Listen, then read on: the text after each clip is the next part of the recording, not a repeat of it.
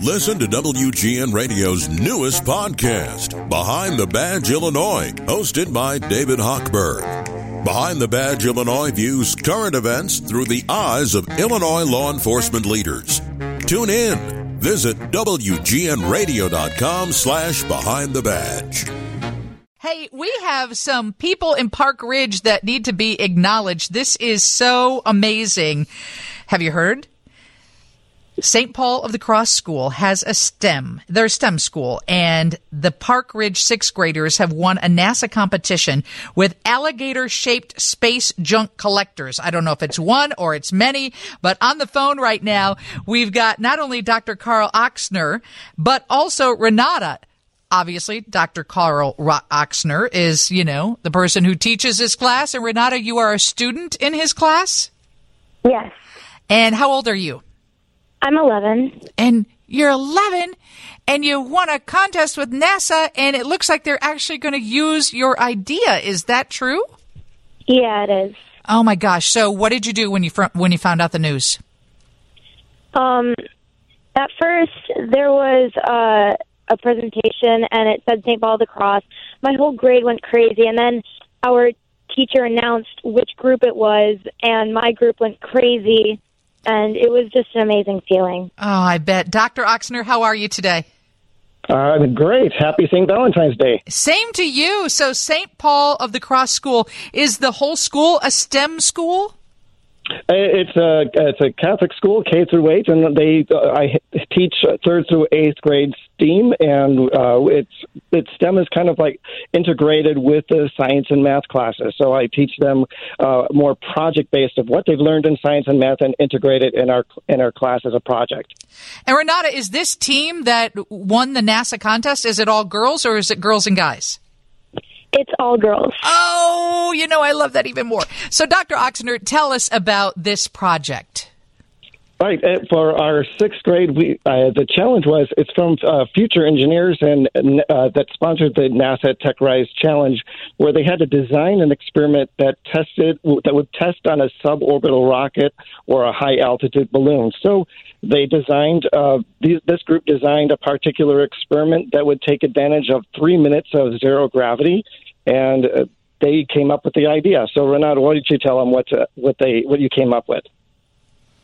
It is a magnetic space junk collector.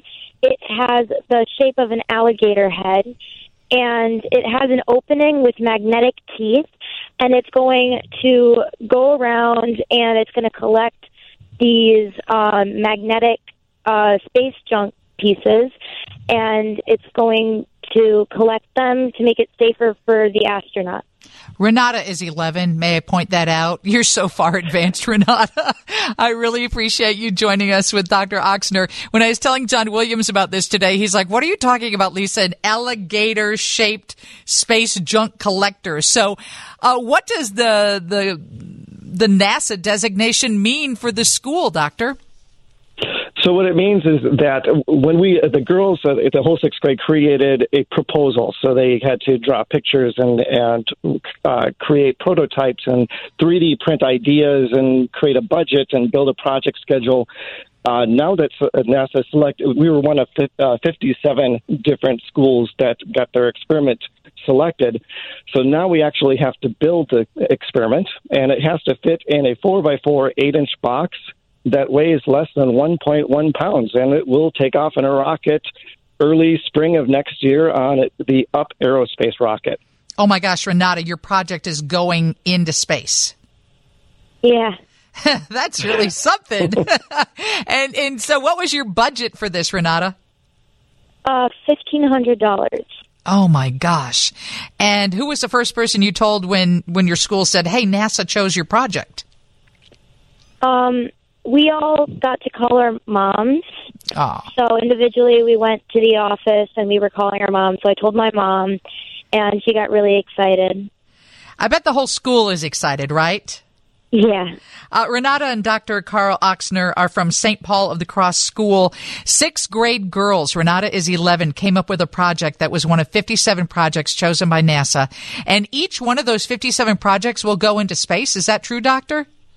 There's about 1/3 of them will be going onto a Raven Industries weather balloon that will go up into the upper stratosphere, and then 1/3 of the experiments will go up into the Blue Origins rocket, which those are ones that need to be pressurized, and then 1/3 of the experiments will go up onto the up aerospace, and that will be open, so it will not have to be pressurized. So ours is going up into the up aerospace, and it's taking off in New Mexico. And my guess is that day everybody will be seated in front of a screen watching. And we're going to try to push to see if we can actually go there and see it. So, Hey, that would be awesome to see it if we can.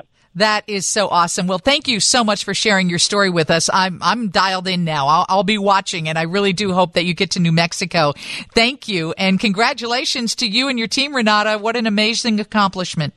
Yeah, thank you. You're welcome. Thank you. They represent Park Ridge very well.